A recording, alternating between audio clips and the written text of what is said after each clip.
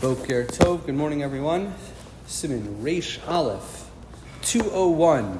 The laws of Mihu HaMavarech. Who's the person who's supposed to lead the Zimun? The halacha is, the Mechaber tells us, Gadol Mavarech Afilu Babesof. The person who's the greatest, he's the person who's supposed to lead. Now the Mishnah Berurah explains, Hainu HaGadol B'chachma.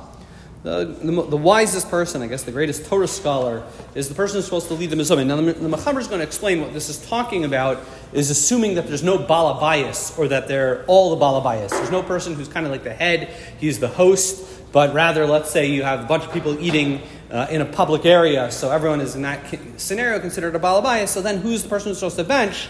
It's the Gadol, he's the person who's supposed to bench. Kind of working backwards, the Mechaber tells us, really the highest priority is the balabayas, the host, he's really sort of in charge.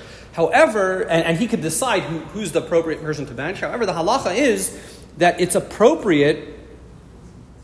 Hani milik shein sham orech. That's when there's no guest. Aval im yesh orech. If there's a guest there, mevarech afilim balabayas gadol men. The halacha is a guest is the one who's supposed to lead the benching, even if the balabayas, the host, is a wiser, a bigger Torah scholar. And the reason for this, it's not just courtesy and good manners. The reason is because there's a halacha.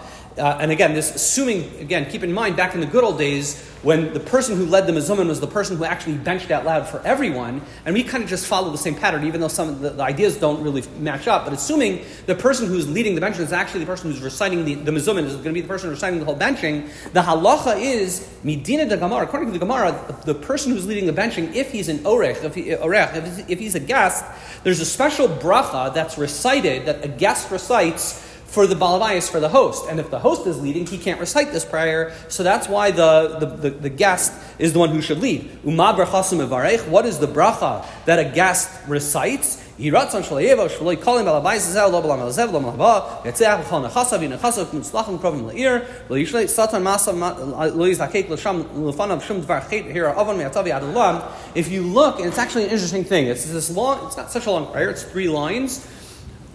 It's interesting, in almost all benchers, even during the times of the Mishnah Berurah, that bracha, that whole prayer has been replaced with Harachim Yivarech as Balabayis Haseh, that's Ishto Balabayis Haseh, and that's it. That is the standard text that's found in every edition of the benching.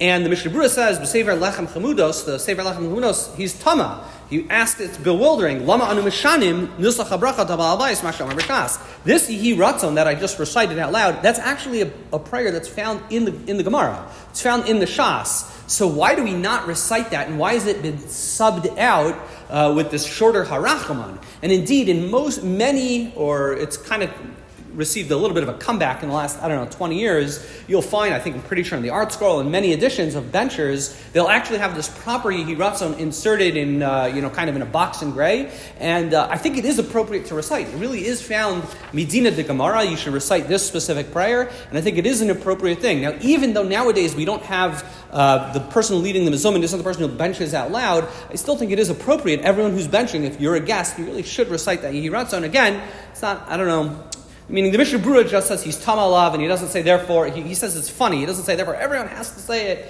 It's just a little bit weird, but I think it is it is suggested. You should recite this Yehi Ratzon as it is found already way back in the Gemara. Wishing everyone a wonderful day.